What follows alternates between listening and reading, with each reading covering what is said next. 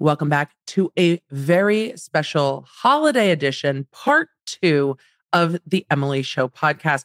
Last week, I talked all about, like forever, it was such a long episode, all about the breaking news in the Girardi case, all kinds of stuff. We have an arrest of the CFO. We've got the state bar trying to say maybe they should have done something 40 years ago, or at least that was my takeaway. And then we have Judge Durkin for Illinois throwing the freaking hammer down with just having none of it in that ruling, laying out unquestionably criminal activity.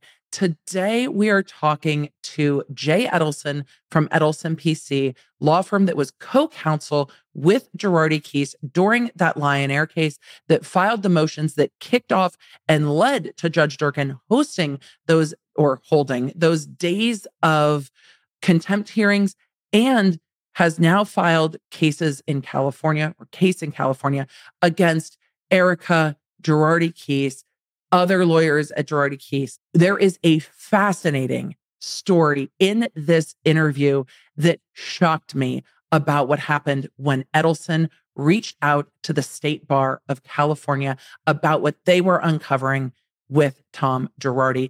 You do not want to miss this episode. Let me know if you enjoy an interview episode. They are rare, but I am happy to do more of them if it's what the law nerds want. So make sure you let me know. Without delay, we are going to get into this week's interview. I cannot wait to share this with you. Thank you, Jay Edelson, again, for your time, for your insight, and for all the work you've done in uncovering the Girardi frauds. It really has been staggering to watch from that filing in 2020 to where we are now. I had no idea how much fraud would be uncovered, and I don't think we're nearly done yet, especially after this conversation. Let's get into it. Hey there. Welcome to The Emily Show. I'm your host, Emily D. Baker, badass lawyer and everyone's favorite legal commentator, breaking down the legal shit in the news and pop culture stories you want to talk about.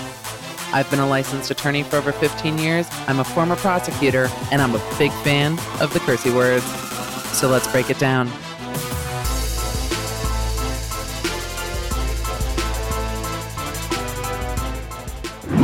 Sometimes good habits are hard. And my husband, Dr. B, is a dentist and asks me all the time if I'm flossing or if I'm using my water flosser and reminds me that I only need to floss the teeth I would like to keep. And I'm regularly like, yeah, babe, yeah, sure.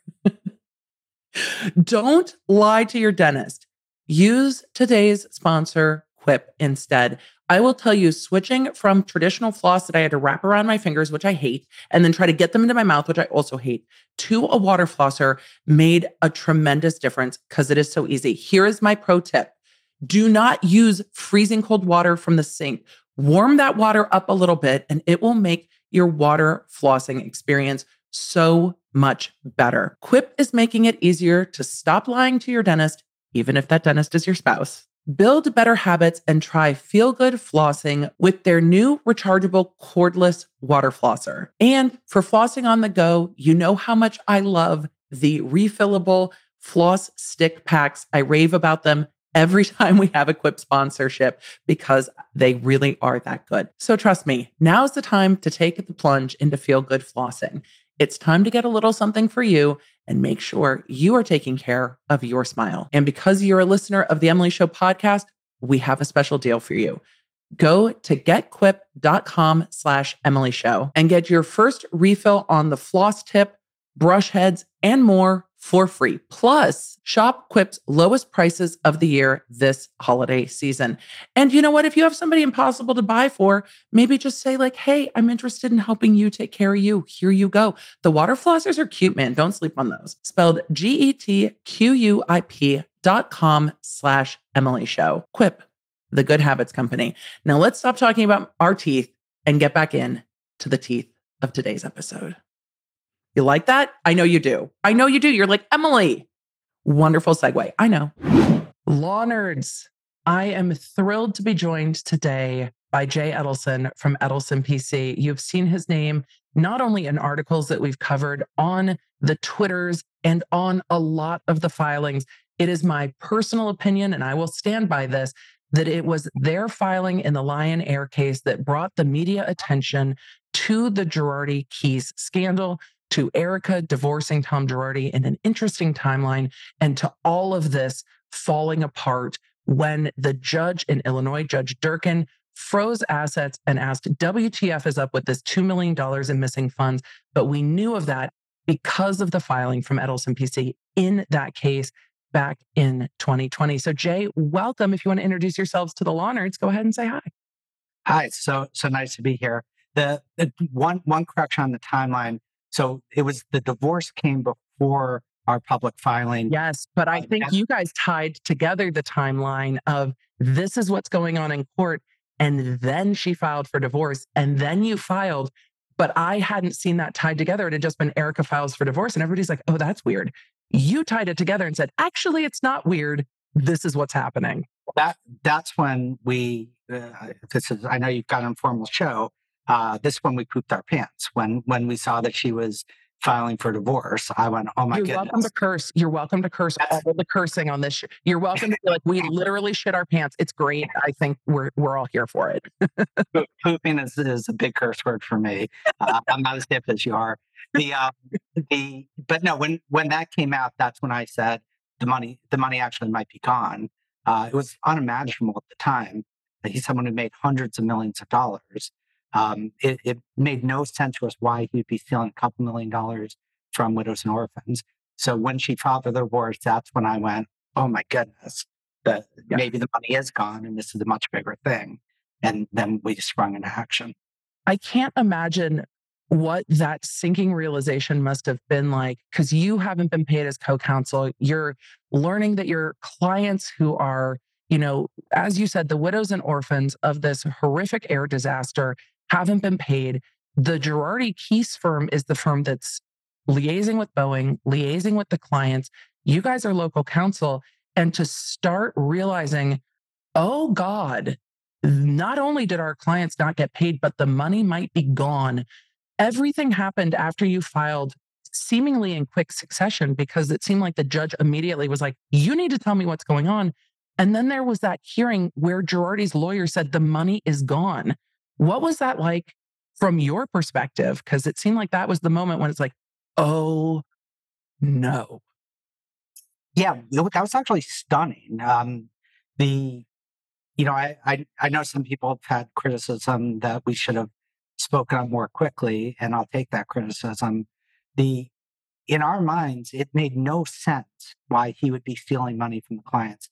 The fact that he wasn't paying us, that this might sound strange to you guys, but that's fairly common in plaintiff's practice, where co-counsel owes you money and they kind of delay or don't want to pay you, and you get paid late.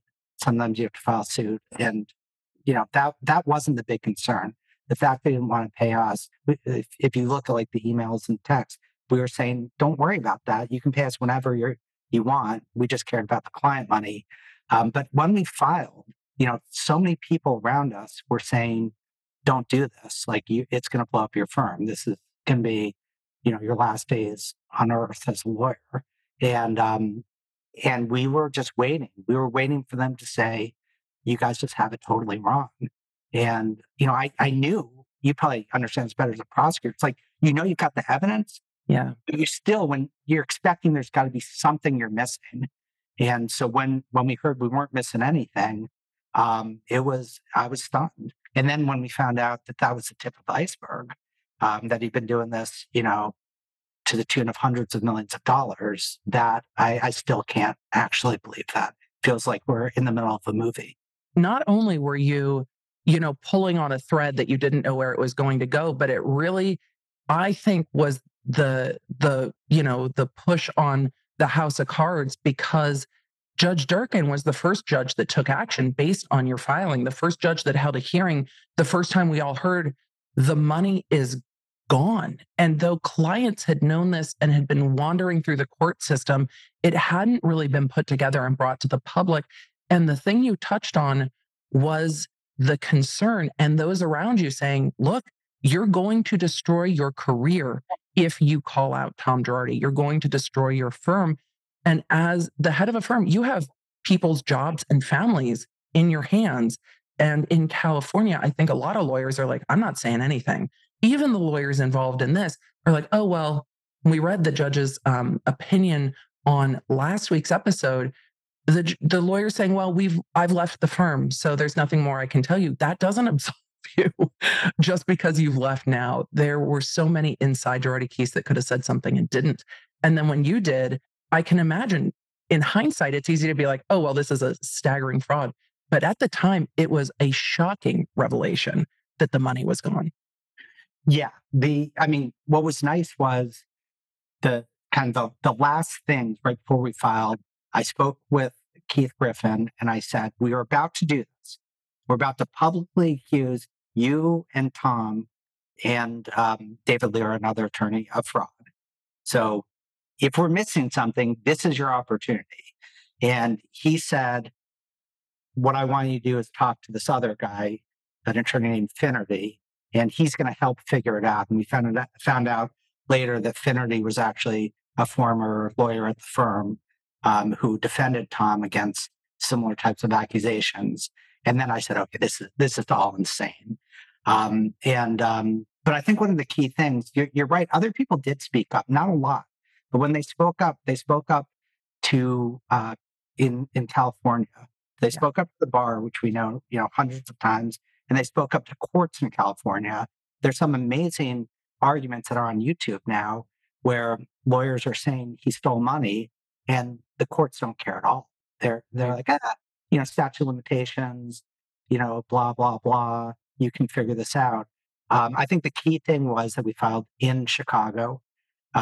Chicago is, it's known for kind of a very, I don't know, brass knuckle.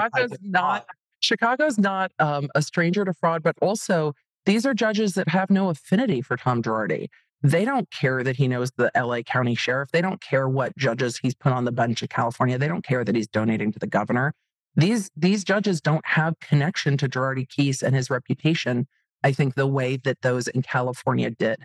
So this is, maybe I'm drinking the Kool-Aid. I don't think that the Chicago judges care about connections in Chicago either. I'm fairly well known in Chicago, and the judge shouldn't have any problem saying, let's figure out if as he said, you're in the soup. And we knew we were going to get that. We knew he was going to say, why didn't you speak up earlier? That's what I love about Chicago judges.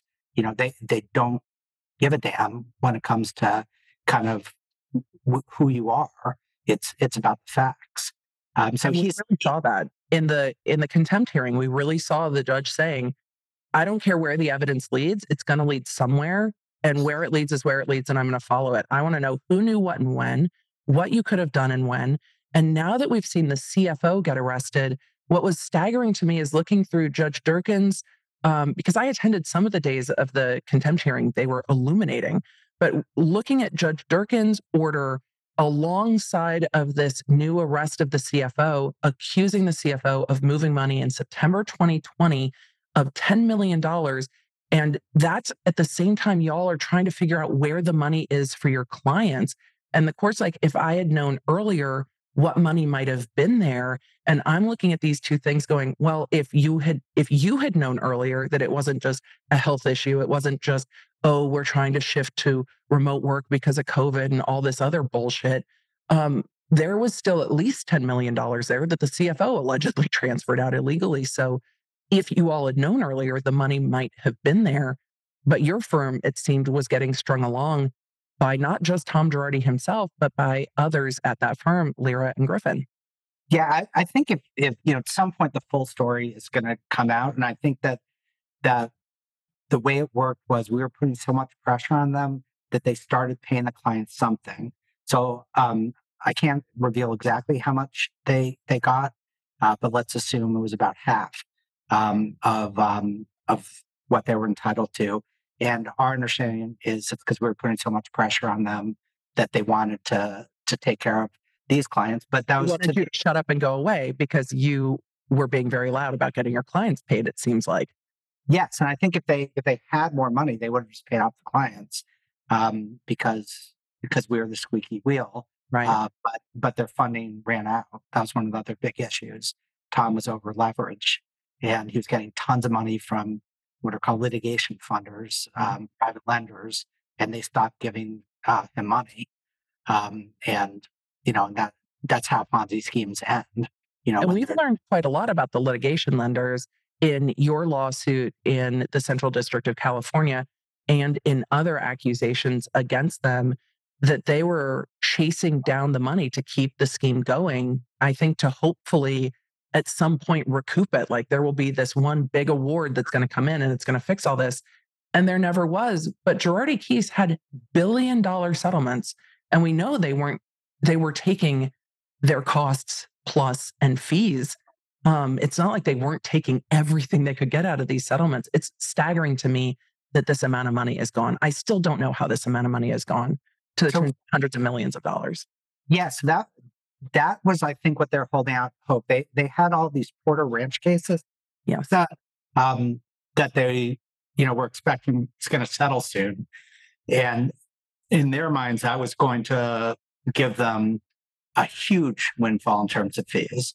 And I think that they were hoping if they could delay, maybe that money will come and save them.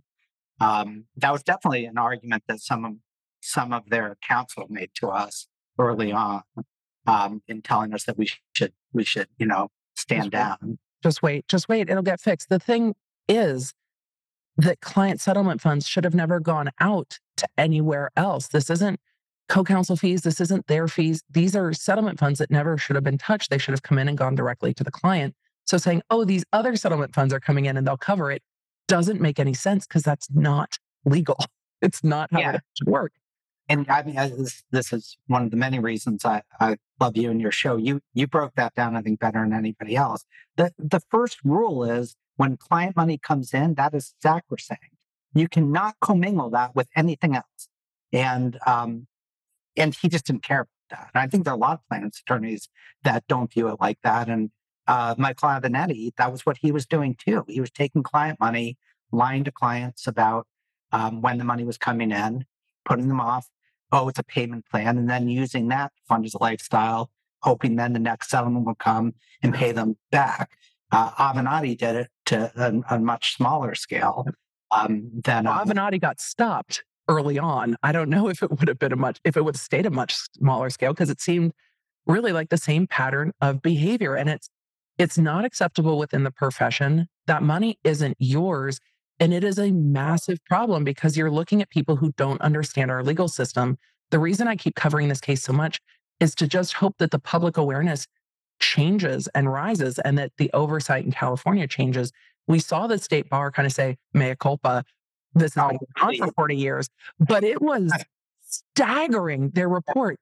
Because in law school, it's like, hey, the state bar opens an investigation, have fun getting disbarred, buddy. And then you're looking at hundreds of opened investigations by the California State Bar. I was appalled. I was absolutely appalled. And you're still giving the State Bar way too much credit. So they did not do mea culpa. They have not. I might be licensed in California, Jay. I'm licensed in California. I know. And they threatened to take retaliatory action against us. Really? Yes. Immediately when we reported this to them, that was their take. I need to know more about that. Tell me everything about that. If I'm being too generous, I'm going to stop being so generous. Tell me what I need. God, no. If you want to know who the bad guys are, the California Bar is worse than anybody because they are the police force. They're the ones who should have stopped it, and they didn't. And what we're going to be able to prove later on in a subsequent suit is that they had an active role in protecting Girardi, and they're still protecting attorneys involved in the Girardi crime spree. So can the state bar be sued for not protecting the public? He's saying, yes, I think so. Your opinion is, yes, the state bar can be sued for not protecting the public. I get asked this question a lot. In theory, can the state bar be sued? It's your opinion, yes, the state bar can be sued. Yes, definitely. the question is where they can be sued, but not whether they can be sued.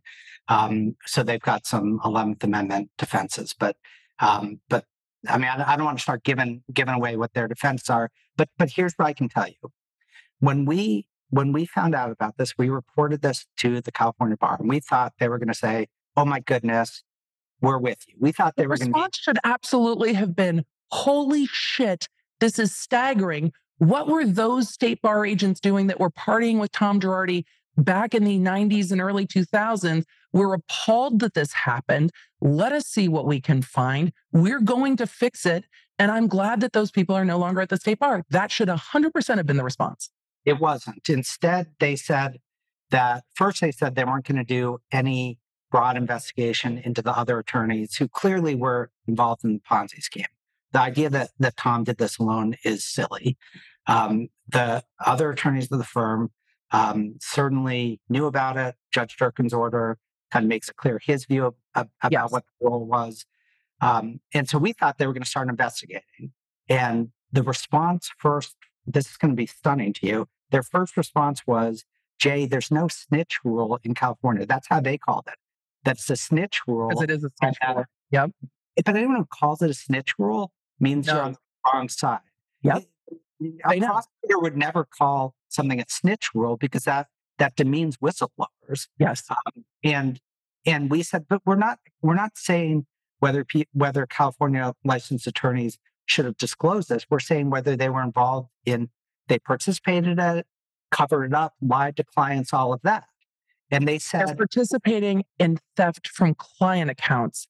That goes a bit beyond, hey, this attorney might have done this or that and didn't communicate. This is stunning. And Judge Durkin kind of laid that out, what the model rules were. And it was funny, as I was going through that last week, the amount of people who were like, wait, what?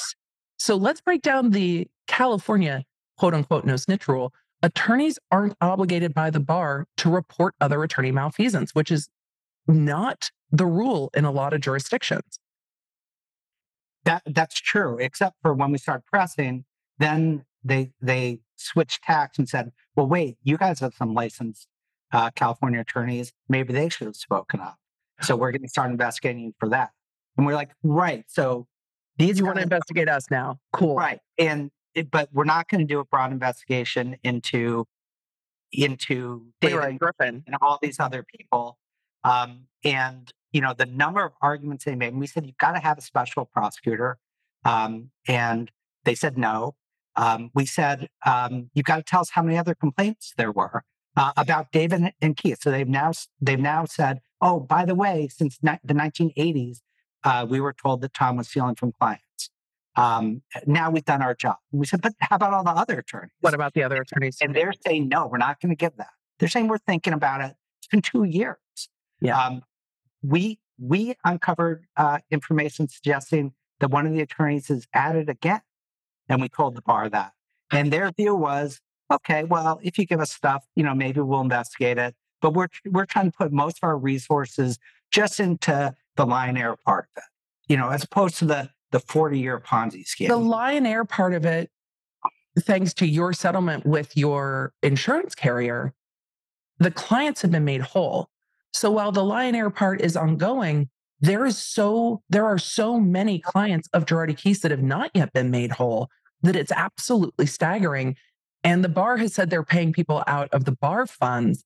But the fact that they're showing no interest in continuing to look at it, I see you shaking your head. I want to hear what you think about that. The fact that they are showing no interest in pursuing this further is really, the LA Times took them up to the California Supreme Court to try to get them to disclose stuff for their investigation. It sounds like you guys are fighting with them as well.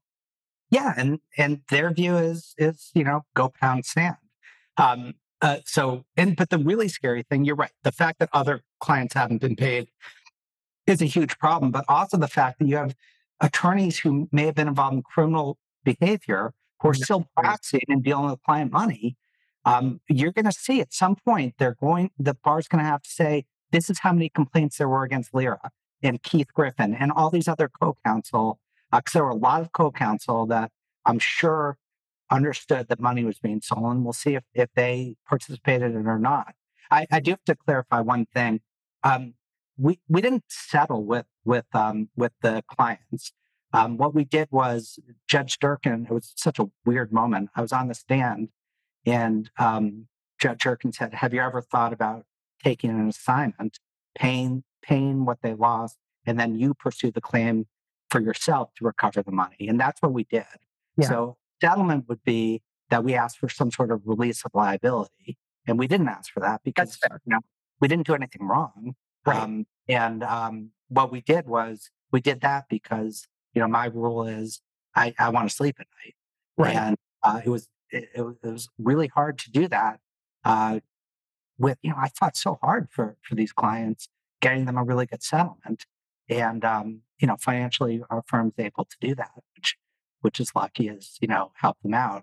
And then the fact that we could then kind of use our resources to go after David and Keith and some others more directly was pretty exciting to us.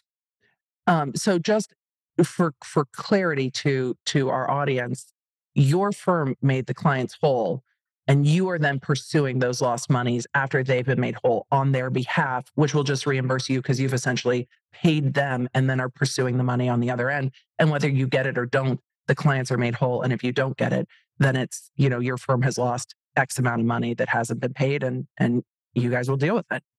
It's a little bit more complicated than that. We think that we've got some extra type of claims, some additional damages that we're entitled to, and the clients will get upside in that, and we'll get some upside too. So our hope is, if we're successful, and it's going to be hard because there's so many creditors out there, right. But if we're successful, the clients, not only will they have gotten their money back, but they'll have gotten something more as well, which I think they deserve. And they've been through a tremendous amount. And then hopefully they are not watching, what's being said on shows like The Real Housewives and social media, where the concern for the victims has been voiced by some of the cast, but not all of the cast. And I can only imagine how frustrating it is to then watch what you're going through play out on television, not just for the clients, but also for you and other attorneys watching this all unfold, where you've got Erica on TV saying, well, we don't even know if money was taken from them. No, we do. We know that money was taken. This is the biggest loss to me personally is, I can't watch reality TV anymore. I was tragic. It is.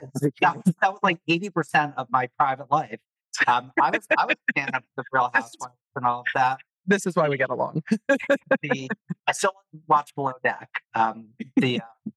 But no, I watched those franchises and kind of viewed it as, I knew that it wasn't really real, but it was fun, and then it stopped being fun when Erica was eating the caviar pie, talking about the widows and orphans. Do you remember that with yes. Kathy Hilton and the amount of money they were spending just in that dinner, and then even the ones who claim that they care about the victims. Who's the most recent housewife who's getting booted off? Who with the $100,000 donation? $100,000 donation? I don't know. Are we talking about somebody from Beverly Hills? Or are we talking Beverly Hills? Yeah, she was involved in the supposed bullying of Garcelle. Oh, Diana Jenkins. Yes, Diana Jenkins. The one who said she had paid your clients. Yes, she had, all that is crap. All right, now I'm going to swear because I'm pissed. That is total crap. So wait, did you just classify crap as swearing? Because I let my kids say crap. We have a very different take. I appreciate the Midwesternness of it all, Jay. Oh no. I'm East Coast. I do have a potty mouth, and with my kids, I believe a lot in autonomy. So I have an 18-year-old son who's not me happy that I'm referencing him, but he is happy to playfully swear at me all the time, and I think that's fine. So I think that's great, but I appreciate it. I also appreciate that, though I get to be a attorney that just makes content, you also do have clients, and I appreciate that there is a level of comportment, and so I will not tease you about it. Well, we took a break for a minute. Can we talk about where you are streaming from? Because the wall behind you is absolutely fantastic, and I wanted to ask about it because I think Jay could be a streamer. I do. This is a fantastic backdrop, and for those of you listening in the audio, you'll have to just come over to YouTube and take a look because it's great. Your mural's incredible. Thank you. Yeah. First of all, you do the streaming thing great, and I have zero interest in ever uh, trying to compete with you or even do my own small thing. I don't know how you have the energy and charisma to handle that, but that's not me. I think I'm good at being a lawyer, and I'm going to You're like, I like doing what I'm doing, which is totally fair.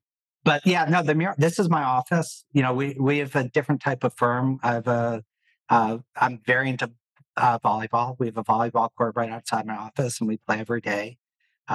So in the building, it's amazing, and it's a very casual place. We work on huge cases, but have a lot of fun. We put out our own rap videos. We're actually working on one now, which is going to. I just heard Ari Shark, partner of the firm. He's a genius in terms of writing lyrics and rapping, and we're going to put one out. We're about Tom Girardi and Erica and the California Bar. I love that. Amazing. So yeah, it's as you know, being a lawyer can be tedious. And when you're working on big cases, sometimes you need an outlet to relax and let go of some energy, and we try to do that at the firm. And I think what a lot of people don't know that you're kind of tapping into is a lot of lawyers are also, though they are analytical, are a lot very creative. And you have to be in law, both logical and linear and creative, because you have to make connections that no one else is seeing yet. You have to look at problems from different angles to solve them. And you really do have to get creative in your writing. And you guys have some sassy writing. We very much appreciate it with the crispness of your complaints. They're very easy to read. Not everyone can write that an audience could pick it up and read it, even if they aren't lawyers, and say, oh, I understand exactly the point you're getting across. And that takes more skill than people notice. It takes a lot of skill and effort to make something seem simple when you're talking about legal concepts. And that does take quite a lot of creativity. So I'm not surprised that your firm is also making music videos. I love it. Yeah. Well, thank you. That's very nice. It's fun. There used to be karaoke during Christmas parties at some of the offices I worked at the DA's office. I was always blown away. I'm like, wait, y'all can like sing though. Like I just make jokes, but y'all can sing. It's insane the amount of talent that we have at the firm, which I didn't realize. We just hired someone who has training as an opera singer and can't wait till we get her into a video. We don't know how we're going to do it, but we have this kind of wealth of talent. So I have no talent with that. I think that's true. Oh my God. No, I can't sing, I can't dance, I can't act, none of those things. Anytime I do anything creative, it's always kind of behind the camera, which I like. But no, it's been great. Like the people at the firm who are really creative people, and we tend to attract more and more of that, and it's just been fun. So yeah, it's a big part of our firm. And I think your firm is kind of the way we're going to see firms going, with leaning into the uniqueness of their attorneys and their skills instead of trying to make them kind of cogs in a wheel, or just make them be carbon, copies of each other. And I think that's where you really get the brilliance in law, is having really diverse and creative and talented attorneys.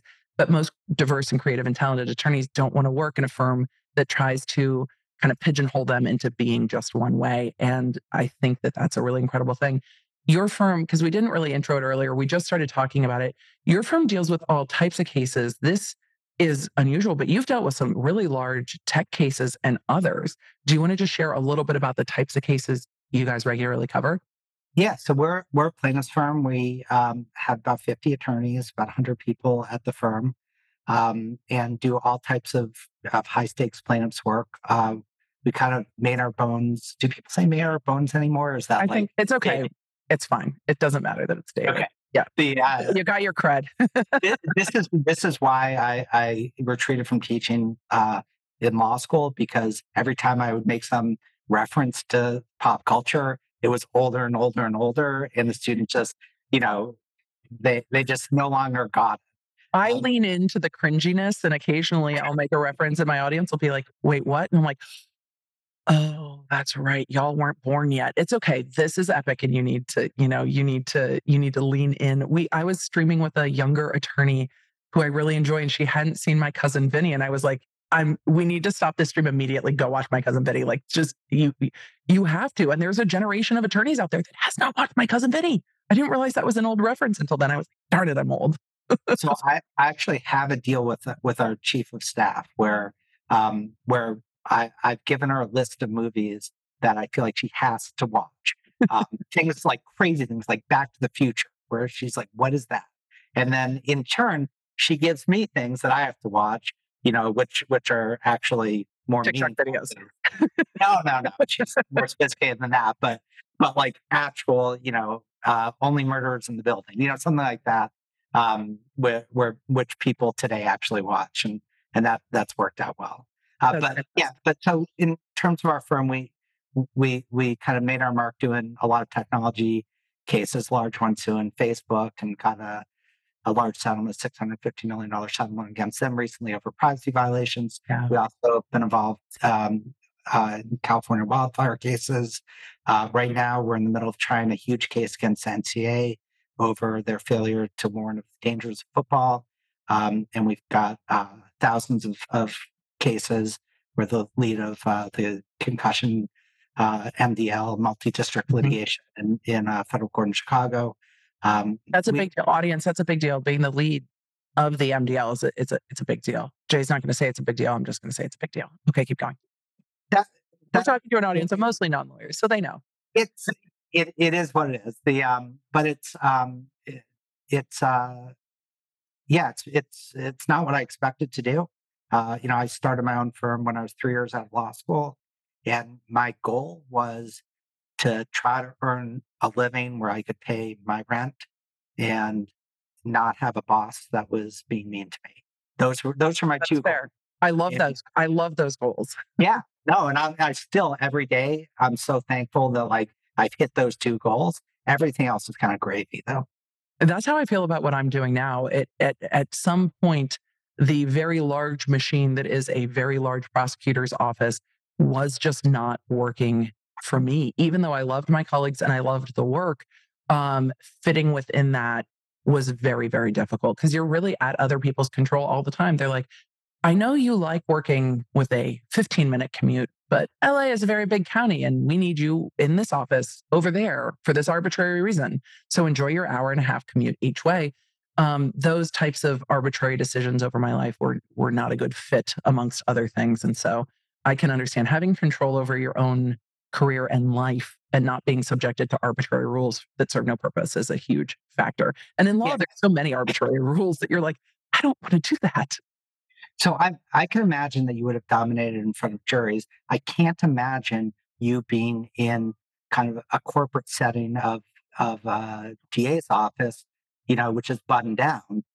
Like that, I've tried to figure out how that worked, and it must have been, a fairly hip office. No, it was a bit stifling. I stifled myself.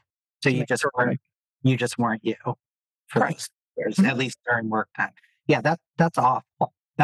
What's nice is the new generation of attorneys, their view is forget it. We're going to be ourselves, and they're really forcing firms to shift, which is really nice. Which is good, and I think I could have pushed it more at the DA's office. I had tremendously supportive supervisors, like my on-the-ground supervisors. The people at the main office don't always know you, and you kind of want to make sure that they don't in such a large office. I had tremendously supportive supervisors. But I also felt like I needed to play that role. Like I also had a vision of like, this is what it means to be professional versus this. And I was very successful in trials. So had I pushed it a little bit, I think it would have been accommodated because there was no denying that I resonated well with juries, but also jury pools are changing since I left in 2017, but jury pools are changing too. People are much more open. They don't necessarily expect that their prosecutor is going to fit this one mold that they saw on TV this one time. But that wasn't the case in my early days of prosecuting. There was still, a lawyer means this. I still get comments across my YouTube all the time. Like, you say you're a lawyer, but you curse a lot. I'm like, if you think lawyers don't curse a lot, I have news for you. In my experience, the best trial lawyers often are the people who, if you pass them the street, you would think they are not trial lawyers at all. Exactly. And that's the point. The ones who try to impose that upon you generally are compensating. But we've gotten far afield. We could chat about careers forever because I'm fascinated. But I love the mural. I love learning a little bit more about your office because I imagine this case has really become a center of focus or at least conversation with your office because stuff is happening every single day. What happened at your office? Because I know what happened for me as a friend of mine just ran for judge in Los Angeles. So we were away for election results. As I'm getting the news on my phone that the former CFO of Girardi Keys has been arrested and charged with wire fraud, my jaw hit the floor. Like I did not see that coming at all. I thought there would be arrests at some point just based on all this behavior. I don't know. I just wasn't expecting just one person just right now was what were the conversations like at your firm? Were you all going, this happened? Wow. Where we are so as goofy and silly as we are so dead serious about this case. And it really is a mission for us. So when we got that news, we were focused. It Yeah. was, okay, let's figure out what the implications are. If we can be helpful, how can we be helpful? And we're trying to learn as much as we could. This was not a part of the scheme that we were aware of. You know, the embezzlement within the embezzlement. The so we were kind of just looking and trying to piece together what we knew to create a fuller narrative. Yeah, like So where does this fall within? Because just for a reminder for the audience, you have sued for civil RICO allegations, essentially the Ponzi scheme allegations, not just lawyers, but legal landers and Erica Girardi in the Central District of California a number of months ago. So you've been saying this is a bigger fraud for, well, since the beginning of your filing, really. It's like this is bigger than this. And you had originally filed that in Chicago and then moved it to California. So we know that your firm has been like, this is bigger for a while. So then getting to this, like, oh, and then there was $10 million allegedly transferred out in September 2020. That must have been quite an interesting bit of information. yeah, it was interesting. The one of the things that we're trying to figure out is how wide, how broad a scope it was in terms of who participated. So Chris Camone, CFO, clearly was working with other people. And to be clear, I don't have personal knowledge of this. I'm just This is what we're getting. reading. Mhm. If I don't want anyone to be confused. The prosecutor's office, they don't call me and say, "Hey, here's your briefing." I can guarantee you that the prosecutor's office doesn't call anyone and say, here's your briefing. No, but I don't want there to be any confusion. But Yes. the allegations are that he was that he was laundering the money through third parties like vendors and et cetera. And we're very, very interested to figure out who those people were and whether they were involved in the broader scheme. The broader scheme is what we care most about, which was the 40-year, $100+ million theft of client money. That's what we are laser focused on. Not that we don't think it's important, the Chris Camone part, but that's less important in terms of kind of what our mission is, what we're trying to get Yeah, to the bottom. it's a piece of a larger puzzle, Yes. much larger puzzle. And even though we're talking about large sums of money, $10 million to the potentially hundreds and hundreds and hundreds of millions of dollars it's just a piece of it, isn't it? I'm going to be very interested to see how much information he gives the feds. Because, first one arrested has the opportunity to tell them everything. And that will be fascinating to me to see when and if other arrests come down the road. And we've seen this. I've covered a lot of wire fraud cases recently, including the Jen Shaw case out of Salt Lake City, wherein she was the last arrested, and the prosecutors have alleged she's kind of the tip of the spear. And so the prosecutors at that point went up the chain in their prosecutions, making deals as they go to get all of the fuller picture. What I was surprised by in reporting is that we learned that the FBI has been talking to numerous other parties in all of this behind the scenes, including, a woman that Chris Camone was giving money to, and to other parties. I just in my brain assumed that those other parties are other people connected with the firm, but it seemed that he had the heads up and still flew back from the Bahamas. So There you go. It's Well, just I mean, fascinating. I, I don't think that these are the most brilliant criminals ever.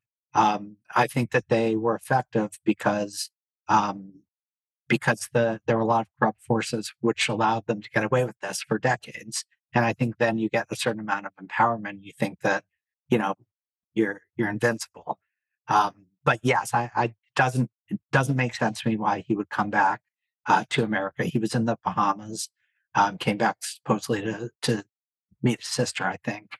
And I don't understand why he would do that. The thing, this you're probably going to think I'm silly. The thing that really upsets me about the Chris Kimon thing is that he hired Skadden Arps to represent him, and a former U.S. attorney. So those are appointed by the president, as you know. That is a very tough job to get. The woman he hired is clearly an incredibly impressive lawyer. I'm guessing that she charges well over $1,000 an hour. And that actually makes me sick to my stomach. We've been dealing with Skadden because we've been suing him separately, and he hired Skadden for the civil cases too. And the idea that he's using client money to hire the most expensive lawyers out there feels really crappy to me. Yeah, Um, I commented on it a couple times because I was stunned. I'm like, wait, his attorney's from Skadden. How is he affording Skadden? And this is my perception, again, no inside knowledge. But when you're looking at white collar criminal defense, you're taking money up front. You're not waiting to get paid later. There is a substantial retainer generally involved in that. And it's interesting given that he seemed to have had foreknowledge of this because he got arrested and then arraigned. I don't know how you could have gotten someone from Skadden on the phone and hired them as much a few days that they had from the time he was arrested to the time he was arraigned on charges and then held in custody to transfer back to California. So we know he knew this was coming because in the detention hearing, we heard that he had been given the heads up by the woman he was trying to get to come down to live in the Bahamas with him. She said that she had been talking to the feds. So we knew this was coming and it was planning for it by talking to attorneys, as one does, but with what money? And money that probably came from clients of Girardi Keys, or at least I wouldn't be surprised if it did, because where else is this money coming from? That's how it feels like to us. That it's Yeah.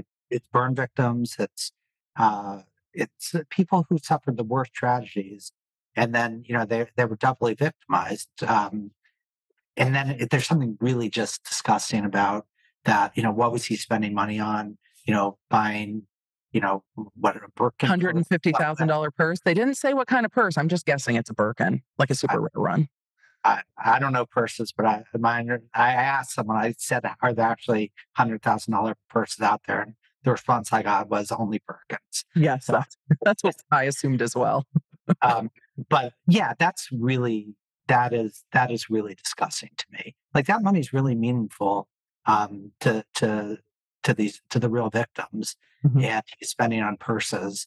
Um, you know, for It was how I felt about seeing the actual check from client trust accounts for Erica Girardi's earrings that are supposed to be going up for auction early next month.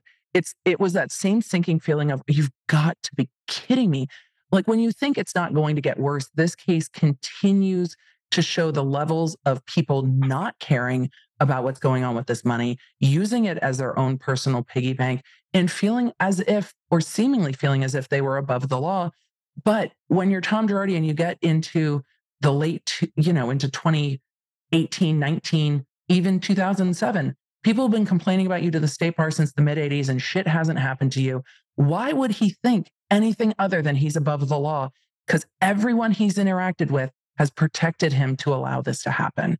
The judges who said, oh, this is past statute of limitations, the clients who he intimidated by phone calls, the other firms that he tried to intimidate, he's gotten away with it. So why wouldn't he keep doing it? But seeing those checks being written for cost out of client accounts was there's something so visceral about it. And one of his first reactions to us bringing this to light was for him to call me up and try to bribe me and offer to use his connections with California judges to make me another $1 million. And, remember this is the guy who had dementia, but was able to string all that together. No, Uh, he was trying to strike a bargain because I think that's what had worked for him before. right. So that's my take. This Yeah. was not his first rodeo.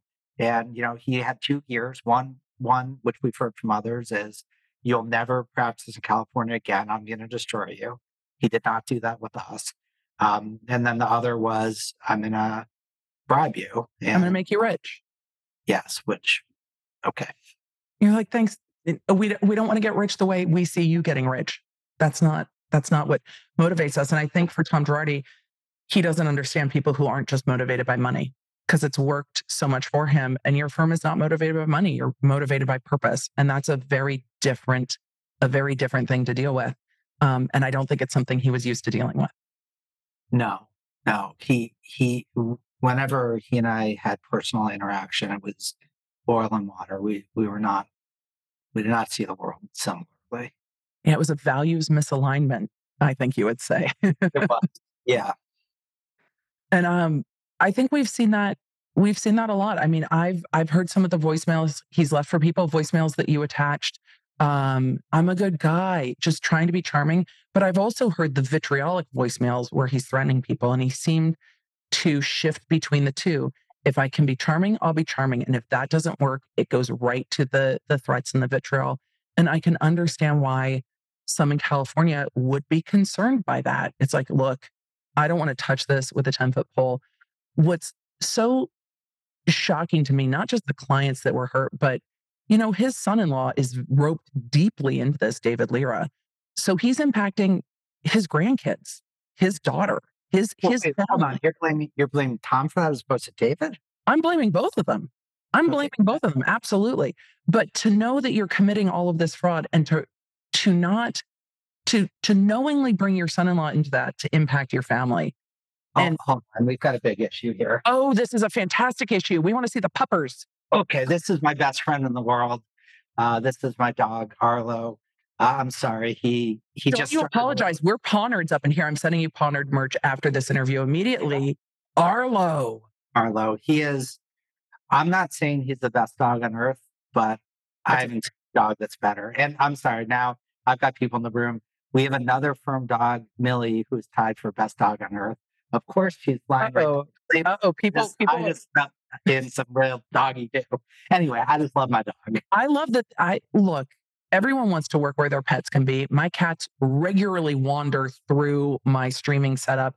My cat whapped me in the face with a tail during one stream. I had like cat hair stuck to my lip gloss. It just is the way it is. Animals make work better.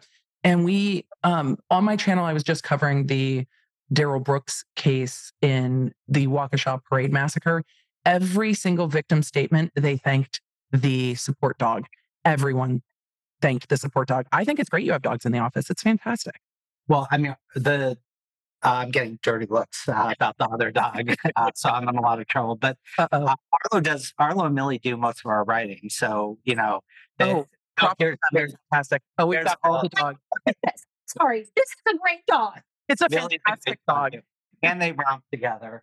But yeah, no, it changes. We're in very stressful situations, and we'll have mediations involving hundreds of millions of dollars, and having a dog there changes everything. The other side's chill, we're chill, and it makes everything work a little bit better. I really do believe. I've done a little bit of civil work. I was a civil research attorney. I worked during law school in the AUSA's office. I worked as a DA. When you get a point where lawyers can be human with each other and have a conversation and not butt heads, it's better for the clients. Everyone comes to a resolution that is truly a compromise, which is what most of law is compromising to get to at least somewhere where you can move forward from. And it costs clients less if lawyers resolve things without the vitriol, without the back and forth you suck emails, and without protracted litigation. I think bringing dogs into it is brilliant. You take everybody back to, let's have a conversation and see how we can work this out. And that's really how law should be. It shouldn't be people trying to beat each other over the head with hammers. Yeah, we don't mind protracted litigation either, because we think, sometimes you do have to go to trial. And sometimes you need it. Yes, but I agree with your sentiment. Yeah. And You know what? Truly, for plaintiff's law, it makes sense. Sometimes you need it. Sometimes the harm done, the only thing that's going to work, not only for victims, is for them to have their voices heard, for them to stand up to the wrong that was done to them, but for a jury to come back and say, this is the money that is going to make this right, and then bring in the punitive damages. And some of that just can't be reached with settlement. Oh, no question. So I get it. But we have talked about, well, the California State Bar.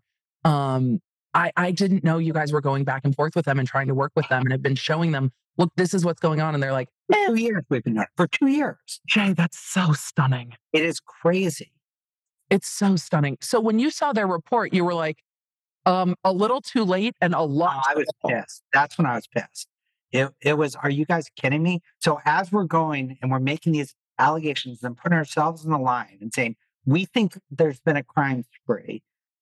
And then we're up in court in the contempt hearing and we're trying to explain what was going on to the judge with Keith and David. And all this time, the California Bar had unique possession of all of this evidence, which would have helped us. And they sat on it. And it's insane. They could have stopped this if they had done their job at any point. Then all these victims, it wouldn't have happened. Girardi would have been in jail back then. That's what the law nerds were asking. It's like, but why not 1985? Why wasn't this stopped in 1986? 1980? Like, why are we getting 10 years, 20 years, 30 years, 40 years in? The volume of clients that were harmed in that period of time is literally mind-boggling to me. And that's just Girardi. And that's just Girardi, right? I'm sure a lot of people had problems with the firm, probably had complaints about other lawyers at the firm. Because those are the lawyers that they would have dealt with directly. They wouldn't have dealt with Girardi directly, because not everyone's going to deal with him directly when they deal with Girardi case. And people should know that it is very rare to get, a lot of bar complaints. Very rare. Our firm has had thousands and thousands of cases on behalf of literally hundreds of millions of people. And, you don't get, sometimes you have people who are just upset. We had a bar complaint. We filed suit against some gun manufacturers for there was a shooting near Chicago on July 4th. And we brought suit against them, and we got a bar complaint from someone in the public who said, you guys are violating the Second Amendment. You'll get kind of those bar. The public, well, when you work on the internet, the public sometimes has opinion, but client complaints, especially about stealing money. My view is the second a client says that, the world should stop. Yes. And it should be the attorney's burden to demonstrate that's not true.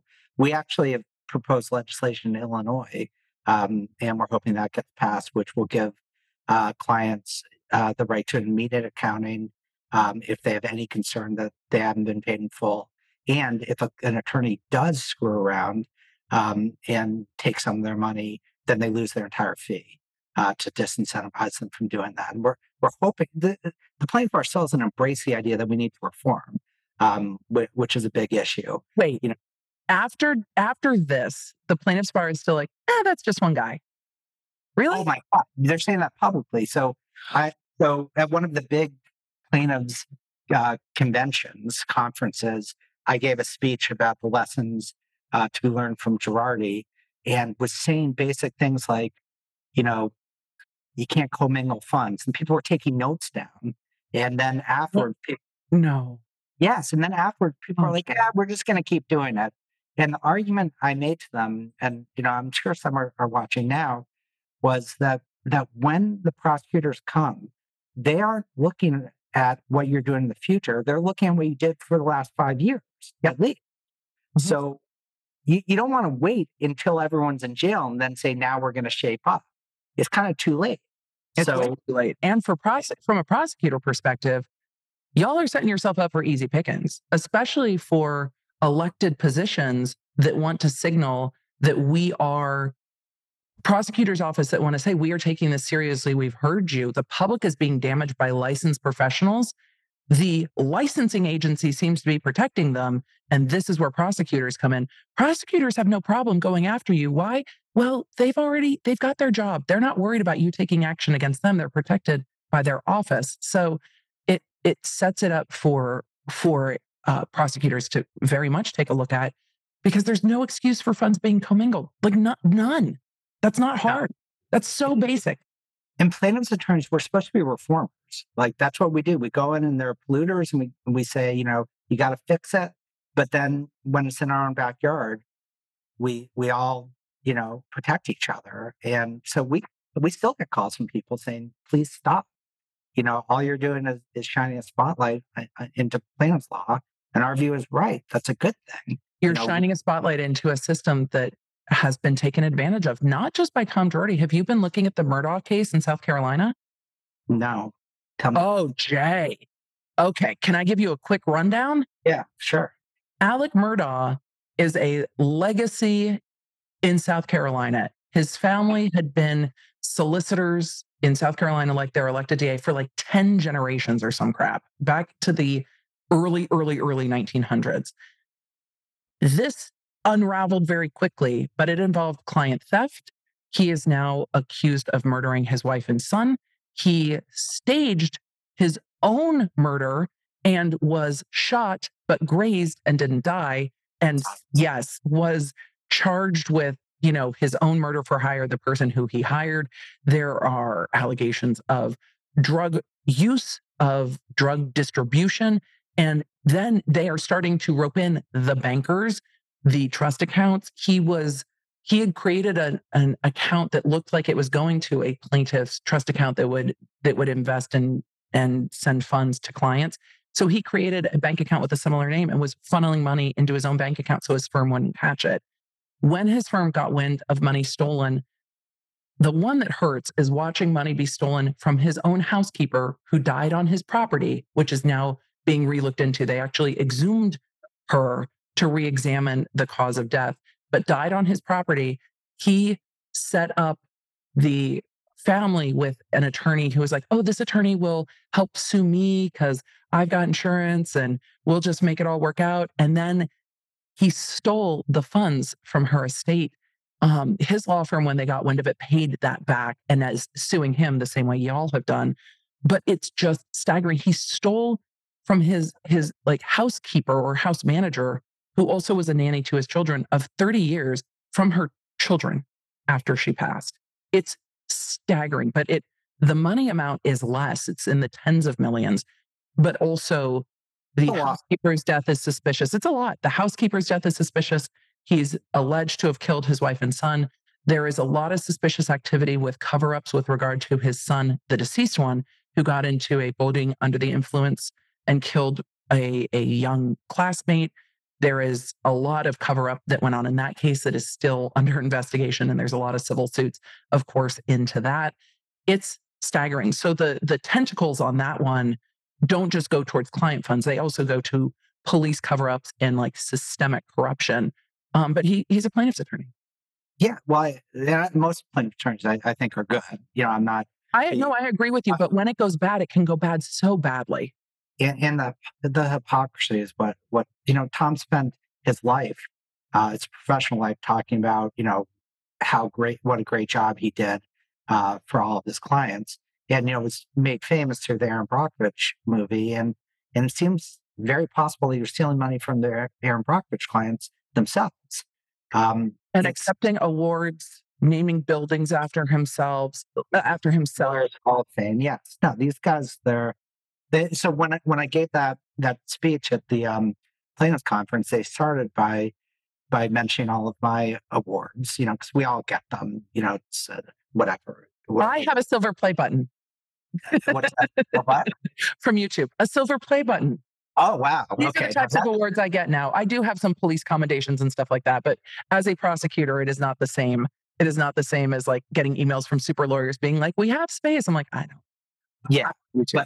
But they did this big thing, this is why Jay's a big deal, and these are all the awards. And I started by saying, I think the one thing we have to agree on is that awards don't mean anything. Tom was speaking at the same conference a few years ago, and the awards he got were 10 times better than mine. Hall of Fame plaintiff's attorney, and lawyer of the best lawyer of the last 10,000 years, whatever crazy awards he got. Um, it's all it's And all he was using those to insulate himself to an extent of saying, because we heard from the bankruptcy trustee, I think it was, about the stacks of the magazines that were, mostly paid placements that he was giving out to potential clients saying, look at how great our firm is. Look at the recognition we have. And I don't know how clients are supposed to overcome that because they know he's got a great reputation. But if you go look at the bar, no public discipline, what's a client supposed to think? And then how alone they must feel when they're like, I think my lawyer's doing something wrong. And they call other lawyers and other lawyers are like, I'm not touching that. I'm not touching that. I'm not going after Tom Girardi. No. Yeah, but the clients weren't the suckers. I mean, we're sophisticated and we're suckered by it. Yes. We saw the same awards. We saw the same huge verdicts and settlements, and the huge displays of wealth. But one of the things I really liked about Judge Durkins' opinion was, I won't say he endorsed any of our theories, but we've argued that Erica was used as a front woman, as someone who really portrayed this huge amount of success and wealth. Yes, it's expensive to be me. It puts it all right in there. Yeah, and that we believe we're going to be able to show to a jury was a crucial part of the fraud. That this public facing image of I've got untold amounts of money, and that along with all these ridiculous awards he got, kind of helped further the fraud. The untold amounts of money are why we watch Real Housewives of Beverly Hills, to see the ridiculous houses, to see the Heather Dubrow's Orange County, but to see that she has a champagne button in her bathroom. I mean, that's the escape of reality TV, is seeing how that would be kind of cool. It would be kind of cool. I agree with you. Heather Dubrow's house is gold, but now she's selling it and moving. And I have questions. I want a champagne button. My champagne button in the bathroom works like this. Brian, bring me champagne. Though, since we've moved to Tennessee, it maybe needs to be a whiskey button, because I do think lately I've been drinking whiskey way more than champagne because I love it so much. But we look to that wealth. And I remember Erica walking around the house and like, this is my chapel. And this is, whatever carving it is in the floor under glass. And this is the estate. And who has a house that big in Pasadena where no one has that much land? It was staggering. And we have the big plane and the small plane. And sometimes we take the big plane, and the music videos that cost millions of dollars to make it. It's one of the things I liked very much about Erica Girardi early in the seasons. She's a woman in her 40s that's pursuing a non-traditional career, who has this older lawyer husband. They seem to genuinely like each other. And she's like wearing necklaces that say, see you next Tuesday, in diamonds. And her husband's this massive plaintiff's lawyer. I loved that juxtaposition and her independence. And now I'm just like, oh God, knowing how that's being funded makes it very much harder to watch. And I hope if and when your case goes to trial, that what did they put in their audition tapes to Bravo? What did they tell Bravo about their wealth? I know these things are asked about. How did they get cast on Real Housewives? Was Tom lobbying for them to be on Housewives? And if Tom's lobbying for them to be on Housewives, is it in furtherance of the scheme that you've alleged? Is it to really continue showing it? Because now it's not just LA that knows it, it's worldwide. I went to BravoCon in New York. Next year, you have to come to BravoCon, Jay. This will be fascinating. You're like, no thanks. I don't know what BravoCon is. I'm listening. Jay, sorry. BravoCon. Yeah, because you're busy. You have like a job and stuff. BravoCon. No, it's more because I'm lame. I work, I play volleyball, and I go home and get to sleep by 9 p.m. It's not some meeting that's, super, super busy, fun life. No, I love that. I want to be in bed by 9 o'clock always. Exhausted. Bravo put on a 3-day convention that covered all of the Bravo properties. It was the size of a Comic-Con convention. Hundreds of thousands of people at BravoCon at the Javits Center in New York. And they have panels like they do at a Comic-Con of the different Bravo enterprises. They have Q&As. It was a massive convention.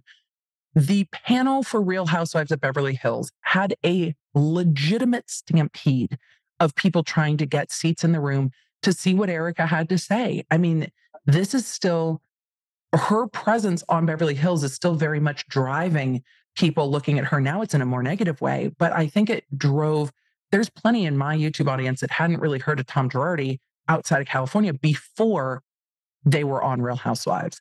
That is what brought him to more of a international um, being known, and being known by a younger audience who are like, oh, he's that other lawyer from Aaron Brockovich, not the main one.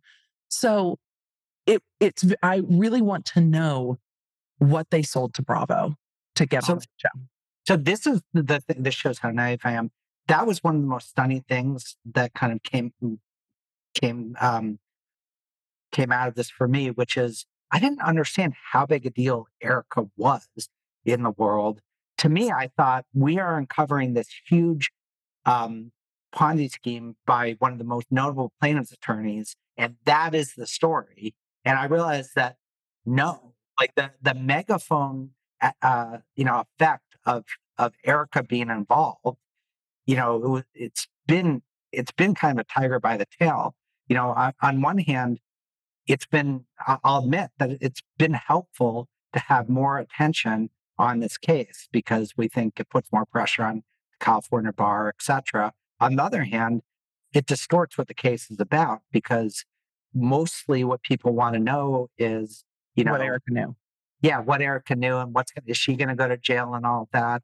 And she definitely, she has a huge role in this story, but that's not what I deeply care about. What I deeply care about. Griffin and Lyra are attorneys on the ground taking emails or letters away from being sent to clients to cover up this fraud, which is when I read that in Durkins' opinion, I was like, they're just, I mean, if you can define aiding and abetting, it's knowing that it's going on and then protecting it from being discovered. It was staggering. But yeah, Erica has been the story since the beginning. The media has put her as the face of the story because when I said, I'm looking at this Murdaugh case in South Carolina, it has a ton of intense regional interest, but it does not have the national interest, even though you have theft from clients and a whole bunch of murder, and people are still not paying attention to it in the way that they're paying attention to this case because Erica's on TV. And I think there's also this almost dual purpose of we're watching the filings come out, we're watching your filings, we're watching the LA Times reporting, and then a few months later, you get to see all the women on the show reacting to it, reacting to the crazy. It's crazy. It's crazy. We're seeing it in real time. Yes. And we're going to use this stuff for our case. Of course. I'm seeing stuff out there and Erica says stuff and I'm going, oh my goodness, I now have that. Yeah. And I've never been involved in a case before where things are happening on the ground and then you wait a couple months and you see what the reaction is.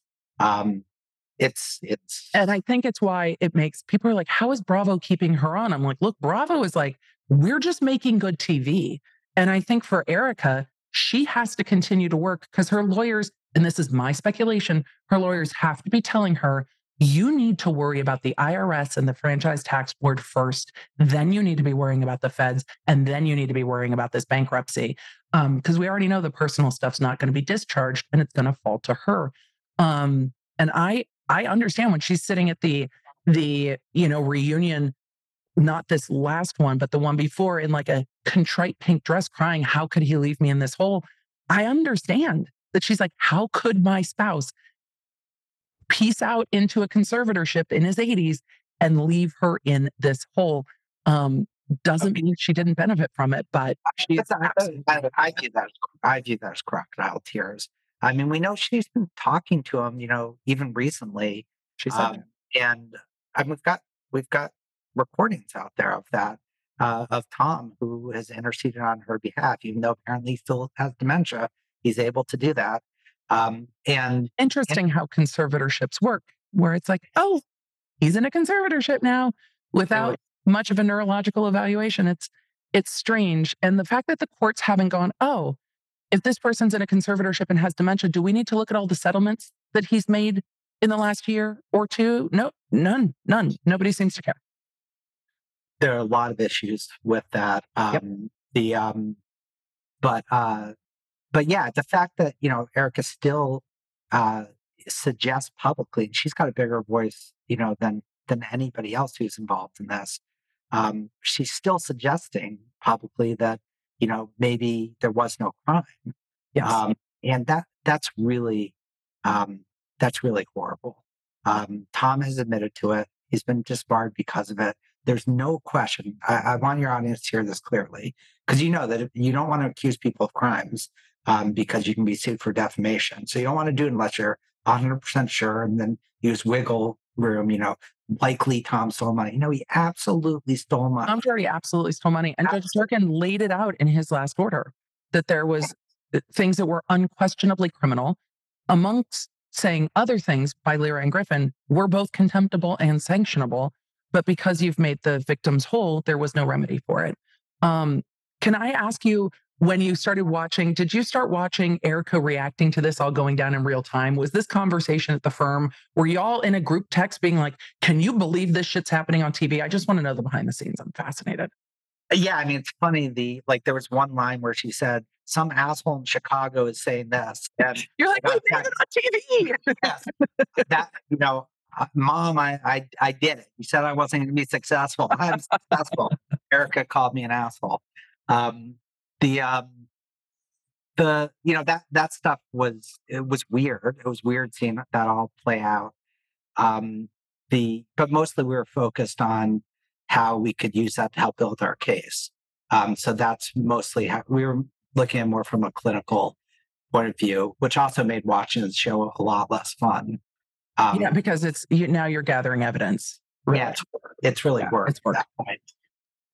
I feel that way about watching Housewives too. It's become work, but I created my job talking mostly about pop culture so I could choose the cases I covered, because these are things I want to read about anyway. And even when I was at the DA's office, I'd be like, did y'all watch Jersey Shore last night? And they're like, girl, no. And I'm like, come on though. Come on. This is the greatest show on television right now. And people are like, what are you talking about? I love it. Here's the thing that this is,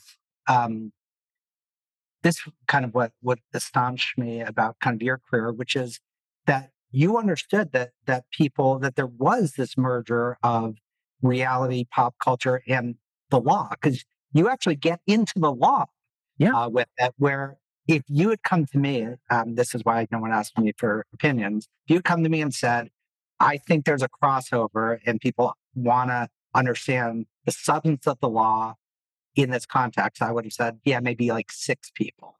And and I'm glad that I'm wrong. It's been amazing to see. I know I'm not really the person supposed to ask questions, but did you expect this to happen, to like take off like this? Jay, it's a conversation, and you are more than welcome to ask questions.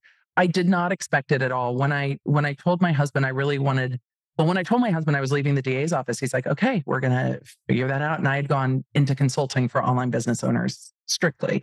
And then during the pandemic, I started branching out and covering, first it was Kanye West putting all his music industry contracts on Twitter, because I never worked in the music industry. I never got to see those types of contracts written, hundreds of thousands of dollars into these contracts to negotiate his album deals and percentages.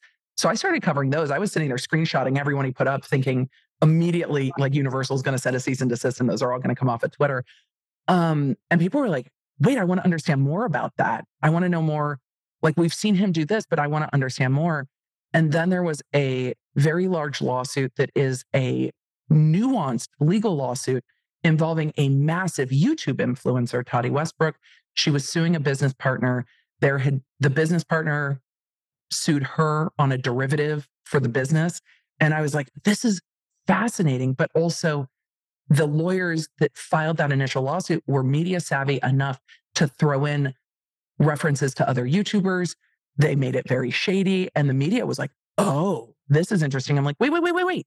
But this is also like a derivative suit with a co-owner of a business. Like, there's a lot of legal nuance to this lawsuit. That lawsuit has branched into like 5 other lawsuits. And it's been kind of incredible watching the lawyers piece it together and all the different back and forth. So people were interested in it because of who the person is. I'm interested in it for both reasons. And it was referencing things we had all watched play out online. So it had all those elements that what we see in the Girardi case. It has somebody who's a public figure that people are interested in and aware of. but it also has this aspect of watching it in real time and then watching everybody's reaction to it that's involved with it. You're watching one of the people involved with these cases react to it on television. And that's the same as watching YouTubers react to their own lawsuits on Twitter, because it happens in some of the suits I cover. You're getting the parties on Twitter against advice, I'm sure, of all counsel, talking about their cases. It's insane. It's funny. So I'm going to go back to my son again because I want to rip him publicly, but he watches a lot of people like you who are doing legal commentary in the pop culture context. I think some of the ones he watches aren't really the ones he ought to, but he does what he wants. And he'll come to me and he's like, "Hey, Dad, so they mentioned some other case of yours, not a Girardi case, but some other case, and this is what I now know about it." And I'm like, "Well, I'm literally right here. You can ask me anything. Instead, you're listening. I'm not going to mention the person, but you're listening to this person who doesn't understand any bit of it at all, and it's my case." Jonah, come on, stay with me. No, I'm much more interested in someone else talking about you than asking you about your cases directly. Yeah, my kid came home during the Depp Heard case and was like, "Mom, somebody at school's like, you have 200,000 people on your live stream." I'm like, I do have 200,000 people on my live stream. He's like, "Why?" And I'm like, "I don't know," because we're watching this trial together and it's wild. There are things happening in court, and we know that from being in trial, that unexpected things happen, but there's no studio audience. When you're in trial, you're like, that just happened. And you might have a colleague that witnessed it. And you're like, that incredible thing just happened in court. With Depp v. Heard, we were all watching it together on the internet going, oh my God, the guy from TMZ just roasted the plaintiff's counsel. Weird. Yeah, that was a crazy trial. And the public is interested and always has been interested in law. We've seen that since the OJ trial. People are deeply interested in understanding our legal system. We've seen that with the popularity of true crime.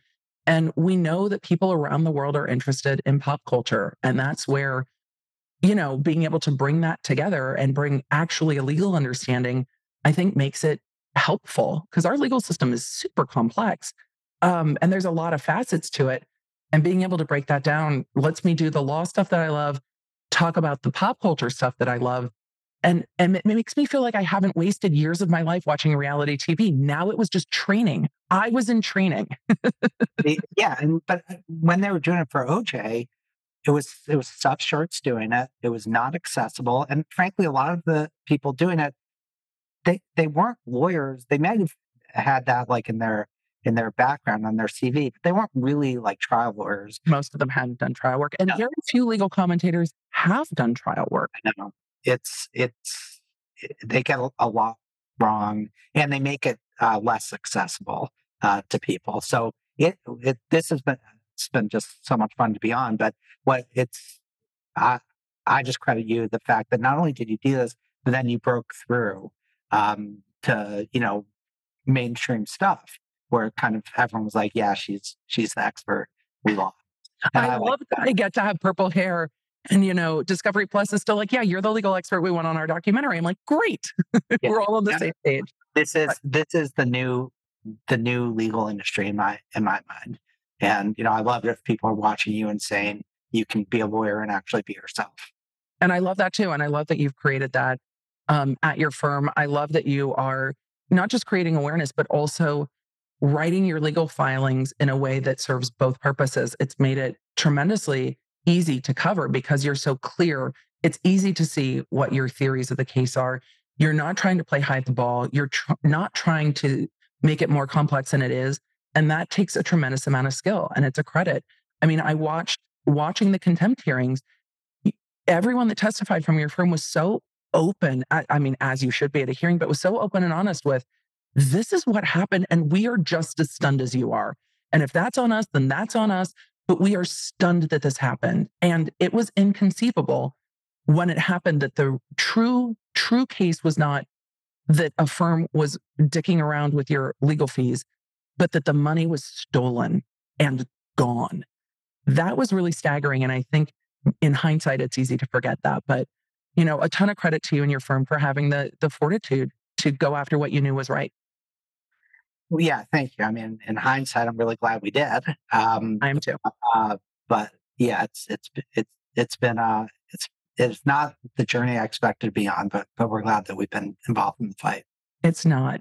It's the tip of the iceberg. But Jay, do you want to let people know where to find you and follow you? I follow you along on Twitter if you want to share that and where people can find your firm and follow along with everything that you're doing through not just my content, but through you as well. So this is not my world. I don't.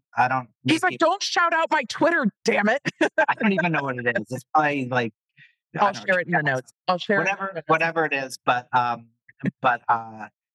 but yeah, I would recommend that people keep watching you to understand what's going on. You're able to break it down in a much better way than I can, and also are freer to say things. There's certain things I can't comment on. Well, you're so involved in all of this. We are, and it's gonna last for a couple more years. That's what I tell people, and they're always shocked. They're always shocked. They're like, so we're done. I'm like, no. And when I choose cases to talk about, people are surprised when I say, no, I choose a case knowing that I might be in it 3, 4, 5 years making content on this because we're not just going to drop it. And we are a long way from done in these cases.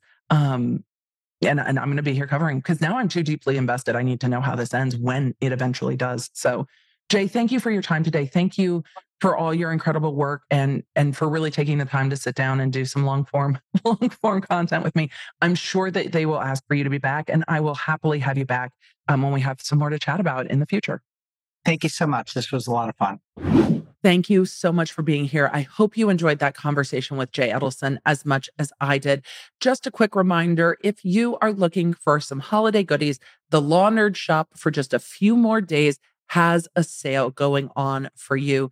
We re-released the hoodies with embroidery. I'm wearing one now for the video audience. I love our new hoodies so much, but there are staggered sales and your discount code for the members are in your members' spaces. So don't forget to check out lawnerdshop.com for all your holiday Law Nerd gear. And if you order stuff now, if you are in the US, you will get it before the holidays. International shipping times may vary, but you still should get it before the holidays if you order during this sale. The shop goes on sale like once a year. It's on sale through Cyber Monday on November 28th. So don't forget to head over to lawnerdshop.com and take a look for yourself. And with that, thank you for being here.